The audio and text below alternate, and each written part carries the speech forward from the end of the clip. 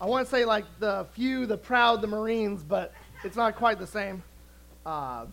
It is a joy to be with you this morning, that we get to sing praises of our good God together, that we get to open up God's Word together, that we get to be changed by God's Word together. And in your bulletins is our sermon passage. And so if you don't have a Bible, or you don't want to look on your phone or your tablet or something, I encourage you to just open up your bulletin right to our sermon passage. But we're going to be in Psalm 51 today. You know, I've been having conversations the last few days with a number of people who have been calling me and been saying, hey, we're not going to be at church for a while because we're nervous about this Omicron variant type of thing. And they're saying, we're going to check to see what's happening. We're going to be watching live stream, but man, we're worried about this, so we're going to hold off. And something that we are always agreed upon in that conversation is that COVID is really infectious. And we know it because you can be vaccinated and still get COVID. But over the past 2 years, I've actually found something to be more infectious than COVID. And that's actually our attitudes. What I have found is that attitudes spread like wildfire. I think of my own kids. When one of them wants to participate in something the others don't, man, it's really hard to get the other ones to do it also. Even if it's a great thing, right? That's also true in the Christian life. That our attitudes encourage or discourage other people from wanting to live the Christian life also. And so I actually believe that as Christians, we're called to live joyously because of what has happened in our lives through the gospel.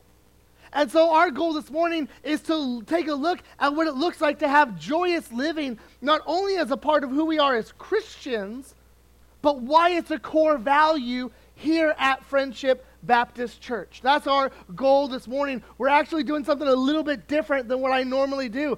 Normally what we do is something called expositional preaching, where we take the passage and we just preach it. And the point of the passage is the point of the sermon. And while we're still kind of doing that, we're kind of taking a different angle at it, and we're saying, hey, the last Sunday of the year, each year, we look at a core value. And so really, we're taking an idea, joyous living, and we're saying, okay, now where are examples of that in Scripture? So we're expositionally going through a passage, but it's really from a topic of joyous living, okay? So if you guys are like, Brian, that's not totally expositional preaching, I get you, I agree, we're just doing this thing today. So, eat your popcorn, thank you, that's right. That's right. It'll be good. It's good for our hearts. And we're going to see why joyous living is so crucial to us as a body and to us as individual Christians. So let me give you a roadmap of what's happening. We're going to be looking at Psalm 51 verses 12 to 17. We're going to break it up into kind of 3 sections. A joyous salvation, the call to sing praises, and a heart of love. And here's the big idea that we want you to walk away with, okay? So kids, this is the most important thing that I want you to get out of the sermon this morning, okay? We want everyone to fight for the joyous Christian life by repenting from sin, by sharing the gospel, and living all that we are to God. That we need to fight for the joyous Christian life by repenting from sin, by sharing the gospel, and living all that we are to God. And so let me pray for us, and then I'm going to read part of Psalm 51 for our hearts and ears. Let me pray for us. Lord, it's so easy to be anything but joyful. It's easy when someone steps on a toe or gives a bad look or sins against you or just waking up on the wrong side of the bed or forgetting the greatness of our God. And so, Lord, we pray that we would, in fact, not be grumpy Christians, that nobody wants to be around. Lord, that we would instead be joyous Christians, and that you would help us to do that by your word and your spirit through Psalm 51 this morning. We ask in Christ's name. Amen. So let me read Psalm 51, verses 12 to 17 for us. It's inside your bulletin, but let me read it out loud. David's writing this. He says, "Restore to me the joy of your salvation, and uphold me with a willing spirit. Then I will teach transgressors your ways, and sinners will return to you. Deliver me from blood guiltiness, O God of my salvation, and my tongue will sing aloud of your righteousness. O Lord, open my lips, and my mouth will declare your praise. For you will not delight in sacrifice, or I would give it. You will not be pleased with a burnt offering. The sacrifices of God are a broken spirit, a broken and contrite heart. O God, you will not despise." Well, we want to look at these first two verses, verses 12 and 13, a joyous salvation. All right, kids, how many of you have heard of King David before? Raise your hand if you've heard of King David. Okay, good. Yep, Dave's a kid too. That's okay. Just kidding, man. I saw your hand raised. Yeah. King David wrote the part of the Bible that we're looking at this morning. And if you've been in church very much, you know the story of King David, right? But there's usually two sides of King David that we think about. We think of David bringing down Goliath, bringing a rock to a sword fight and being victorious. We think of David, who is the shepherd, who then became the king. But we also might remember what happened when David became king. He wasn't being very kingly. And in fact, in 2 Samuel chapter 11, verse 1, we read this: "In the spring of the year, the time when kings go out to battle, David sent Joab and his servants with him and all Israel. And they ravaged the Ammonites and besieged Rabbah. But David remained at Jerusalem." Kings, because they were kings, went to battle. Kings represented their kingdoms on the battlefield. That's why they needed to be tall and strong as they led the other warriors into battle. But David, instead of doing his kingly duties, instead sent others to do his job. And David remained at Jerusalem. Friends, we need to see this morning that trouble happens when we fail to obey God. Isn't that always the case? Trouble doesn't always begin when we go looking for it, but also when we fail to live out the role in each of our lives. David remained at Jerusalem instead of going to battle, even though kings were supposed to go to battle. And the result was that he fell into temptation. He harmed a woman named Bathsheba.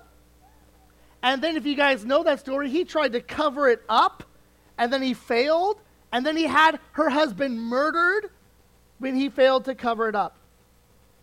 And it all started when David failed to do what kings were supposed to do. Friends, sin always takes us to places we don't know, and we end up doing things we didn't originally plan. It started when David failed to go do what his kingly duties were, and sin always takes us further than we realize. Even if we don't know the outcome, it's better to obey where God's word is clear and then trust God with the details. And thankfully, David had a loyal friend named Nathan, a prophet of God, who in our scripture reading that Susan read, confronted David about his sin. And when David heard about his sin, he was upset that it happened. And David was convicted of his sin against God, and he repented. And in all reality, for a king to be confronted about his sin, and for him to hear it and accept it and to repent of it, it's kind of a big deal, right? So often, we are not even kings and queens, and yet we think that we are above being confronted about sin. We think we are above correction. Oh, but it's a good thing when we are confronted and we hear out what is being said. So Psalm 51 is written right after all of this stuff happened with King David and Bathsheba. Okay? Psalm 51, our passage, is written after this. And in verse 3 of Psalm 51, David recognized his sin. In verse 4, David had a right view of sin. He said, "My sin is ever before you. Against you and you alone, O God, have I sinned." And we realize something from this. What removes joy as a Christian in our lives? It's sin, actually. The quickest way to forget God's work in our lives is by replacing it with a different standard of what is right and good. That's why David says in verse 12 of our passage, "Restore to me the joy of your salvation." Then we forget when we replace God's word with a different standard of what's right and wrong. Then we forget both of our need of God and of his great work of salvation for us. But the quickest way to remember God's great work is by going to God in humble repentance. That is the surefire way to be the quickest way to remember God's good work of salvation is to go to him in humble repentance. See, when David sinned, he decided he wasn't going to live in it. He wanted to remove it. In fact, even what he says earlier in Psalm 59 in verses 9 and 10, he says, "Hide your face from my sins, O God, and blot out my iniquities." And then he says, "Create in me a clean heart, O God, and renew a right spirit within me." David, when he recognized his sin, he wanted to be cleansed. He wanted his sins to be removed. He wanted his heart to be cleaned. And all of this is a work that is done by God. And so what do we see in verse 12 of our passage? That joy in the Christian life is possible again, even after sin, even after David messed up. Salvation is from God, secured by God, and given to us. And so God's work of salvation, then applied to us, is the greatest source of joy as a Christian. Right? To be someone who was an enemy of God, who wanted nothing to do with God, who flipped God the bird and had no standing before him. The Bible calls all that sin. To be loved anyway? For Jesus to be sent to the cross to redeem us anyway? Boy, that's such a humbling joy reality. See, joy is not a channel that you flip to on the TV when you want to watch it, where you just sit on the sad channel for a while, then you want to be joyful, so you just flip to the joyful channel. No, joy is not a channel that you flip on the TV. It's the result of meditating on the work of God in your life. And so joy is something to work towards and fight for. Because the reality is that joy in the Christian life doesn't come easily because sin continues in our lives. Joy in the Christian life doesn't come easily when others sin against us. Joy in the Christian life doesn't come easily when there are things that the world battles for our attention. Joyous living is something that we have to work for. And the way to continue to fight for joy in your life is by repenting from sin, as we see from David. Recognizing how we've rejected what God would have for us. And fighting for joy is continued then as we share the hope of the gospel with others. That's what verse 14 says. Verse 14 says, "Deliver me from blood guiltiness, O God of my salvation, and my tongue will sing aloud of your righteousness." Oh, sorry, that's actually verse 13 I was looking for. I was like, that's not the right one. He says, "Then I will teach transgressors your ways, and sinners will return to you." You know, it's interesting. David's not putting himself on a higher pedestal than others. He's already admitted to be a transgressor of God's word, which is why he repented. Friends, joy in the Christian life is grounded and then increased when we share the good news of the gospel with others. It forces us to think carefully and to speak clearly of the work of Christ on the cross. It forces us to think carefully and to meditate on that work of Jesus on the cross being applied to us. And so it forces us to consider God's sacrificial love. And so sharing the gospel with others actually has a way of deepening our own commitment to God for what he has done for us. So Christian joy continues to grow when others realize the work of God and return to him also. I'm not sure if you've ever seen someone who was a non-Christian who came to faith and said, I'm now a follower of Jesus. Man, it's encouraging. By the way, that's one reason why we actually do baptisms as part of the service, is because I think it is incredibly encouraging when I see someone who's standing up there that says, I want to make a public profession that says, I am no longer my own, I do not live for myself, I belong to God, I am covered in his blood, he has saved me, and now I'm going to follow him the rest of my life. I think that's deeply encouraging to myself, and therefore I think it's deeply encouraging to other people in the body. And so if you've been someone who's been baptized, every time you see someone up there, you probably remember parts about your own baptism and the commitment that you were making. And you remember the importance of following Christ. And so it's amazing when we see other people return to God. Boy, that has a way of growing our joy in the Christian faith too, doesn't it? Christian joy is God-given and grown as we continue to repent, as we continue to share the gospel with others, and as we see others come to faith. The Lord uses those things in important ways in our lives to see the value of continuing to follow him and the joy that salvation is. So Christian, our duty is to grow in joyous living.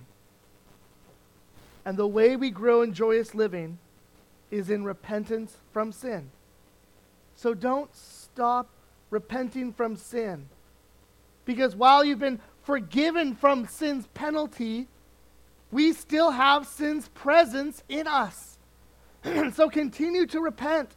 Continue to look upon God as needing to cover your sins, and then rejoice when sin after sin after sin after sin isn't counted against you, but all of it has been counted against Christ for you.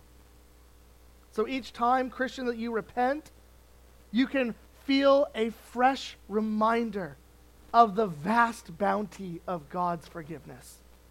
It's an endless supply. So humbly walk with God, not in form only, but with your heart, because God brings incredible joy. We need to fight for the joyous Christian life by repenting from sin, by sharing the gospel, and living all to God. Let's look at this second part, verses 14 and 15, singing praises. Something we learn from Psalm 51 is that forgiveness is not something we grant to ourselves, okay? I can't just wake up this morning and say, man, Brian, I'm just going to forgive you as I look in the mirror. Man, you just need a dose of forgiveness. Here you go, man. No, it's only actually granted from God, since it is God whom we have sinned against. David affirmed this earlier in verse 4. He says, against you and you only have I sinned and done what was evil in your sight, so that you may be justified in your words and blameless in your judgment. And so since God is the only one who can forgive, it is only God who can bring us salvation. That's why David says in verse 14, O God of my salvation. Well, friends, what is so great about being saved? What's so great? What makes it joyful? The reality that God is the maker and sustainer of the whole universe. And to know him is an incredible joy. But the reality is that we have not wanted to know God. We have rebelled against God. And so we've turned our backs on him. And instead of God destroying us for our rebellion, God loved us and sent his Son to rescue us, ultimately by becoming our substitute on the cross, taking the punishment for our sin and rebellion, and he died on the cross. And then Jesus on the third day rose from the dead and promises forgiveness and restoration to God for everyone who repents from their sin and rebellion and turns to Jesus in faith. Right? Oftentimes I think of that song that we sing, It Is Well, where that part, it says, my sin, not in part, but the whole, is nailed to the cross, and I bear it no more. Praise the Lord. Praise the Lord, oh my soul. Maybe you're here this morning and you're not a Christian, and you're like, I came for the popcorn, and that's okay. I believe that I come for lots of mixed reasons, and I still think the Lord uses it in good ways. You know, the world says, fool me once, shame on you. Fool me twice, shame on me. But we have a God. Christians have a God that says, even when you rebel against me, return to me and I'll forgive you. Isn't that incredible?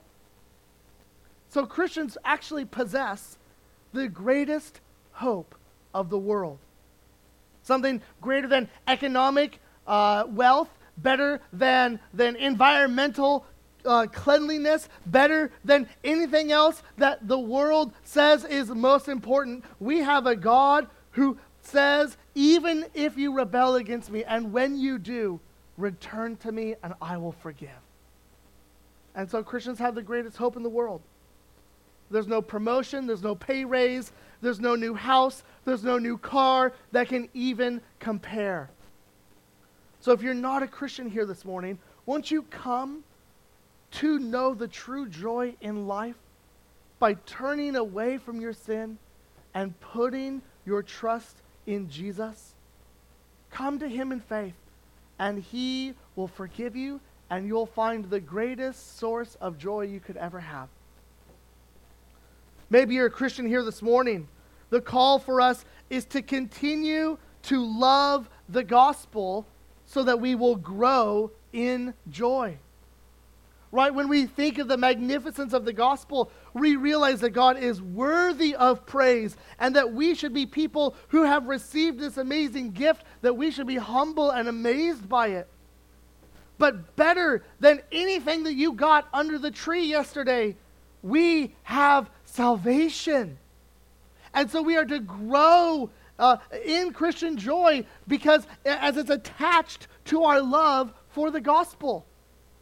In fact, we can be sure that if we have a lack of love for the gospel, we will almost guarantee have a lack of joy in our Christian lives. So continue to love the gospel, to grow in joy in the Christian life. Right? Evidence for joy in the Christian life can be seen every single Sunday by whether Christians sing or whether we watch other people sing praises to God. Right? Just as much as a good play in a football game elicits cheers from the crowd for those who are enjoying the game, so much more should be the praises of Christians who fill the church each Sunday as we cheer and sing the great work of God in our lives and as we wait for the arrival of Jesus' return. So Christian, do you sing? Do you stand in respect of God as we sing praises on Sundays? Or do you sing at times with all your might because God sent Jesus down to earth to be our substitute on the cross? His death, not ours. And he defeated death. And he was raised from the dead. And he brings forgiveness to us and promises life forever with him. Friends, God's work for us is worthy of our loudest praise. So what might the lack of singing reflect in our joy in God? What might be a good litmus test to begin to diagnose how we need to grow in our joyous living. Well, friends, Christian, sing praises to God because we have the greatest of all hopes. Verse 15 of our passage, all David has to say is, Lord, open my lips, and I'll declare praises to you. I'll declare your praise. Is that a reflection of our hearts towards God also? Is that something that we would say is true of us? Well, we can be certain that where there is little praise, there is little enjoyment of the work of God. And so verse 15 is also declaring that God's praise isn't exactly the same thing as verse 14, where our tongues are singing aloud of God's righteousness. And so we declare God's praise not only by singing, but also in the very conduct of our lives. The way we treat coworkers, the way we treat our neighbors. In fact, our lives declare something about God to others. So don't be the angry old Christian who shakes your cane at kids and screams at them to get off your lawn. Instead, declare God's greatness in our very lives to grow in Christian joy. We need our whole lives to declare God's greatness if we want to grow in Christian joy. So one time, my kids and I were at a guy's house. He didn't have any kids, and James, being 3, pulled some grass out of the ground out of his yard, and James was excited to show it to me. And the guy got upset and yelled at my 3-year-old for pulling out blades of grass out of his lawn. By the way, that guy is a Christian. See, we declare God's praise not only in singing, but by the very conduct of our lives. So does your life reflect the kindness that God received by you and the kindness that you've passed on toward others? Or is the world just full of idiots that we need to avoid? Friends, we're called to humbly walk with God, not in mere form, not just on Sunday mornings, and then as soon as we get out the doors, we take off the Christian coat and do whatever we want to do. No, we're to humbly walk with God with all of our heart, because to know God brings incredible joy. Friends, fight for the joyous Christian life by repenting from sin, by sharing the gospel, and living all to God. Let's look at this last part, verses 16 and 17, this heart love. In verses 16 and 17, David gives us some important insight to joyous living and its connection to pleasing God. In fact, we should recognize that joyous living is something that God delights in. Do you guys realize that? God delights when we delight in Him. God delights when we are full of Christian joy. And so God delights us in delighting in Him. God does not delight in us only thinking about Him, but for what we think about Him that then affects our very lives. So specifically, we're not just to think God is great and to have no joy, but instead we are to consider Christ's work for us on the cross, and that is to move us to joy. It's to then open up our lips to praise God. But here in verse 16 and 17, we also see that the right application of joy in our lives that God delights in isn't keeping our worship of God only to church. Our worship of God is supposed to go beyond. Verse 16 makes mention of sacrifices and burnt offerings, which are done at the temple. But David is saying that God isn't delighted in David's response to God being simply the formality of church. God wants to see our response to Him exhibited throughout our very lives, specifically humbly dependent upon Him.